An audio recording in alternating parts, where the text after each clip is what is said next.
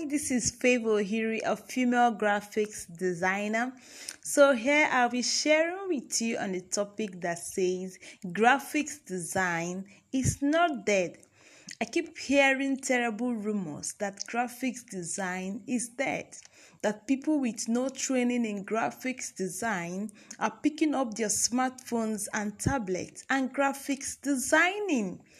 Well, in this part of the world, this is true because phones and tablets are getting smarter by the day and helped by some really great design apps such as Canva, Pixel Lab, Poster My Work, Flyer Maker, Logo Maker, etc.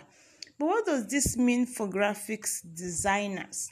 I mean the professional ones that earn a living from this skill called graphics design.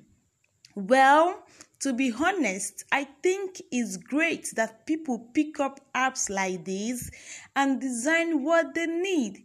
A lot of people simply cannot afford the services of a professional graphics designer. People will still need graphics designers.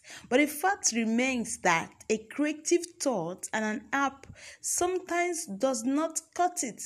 A creative thought and an app, they are two different things altogether. So the experience of a seasoned designer far outweighs the presets of an app. Thank you.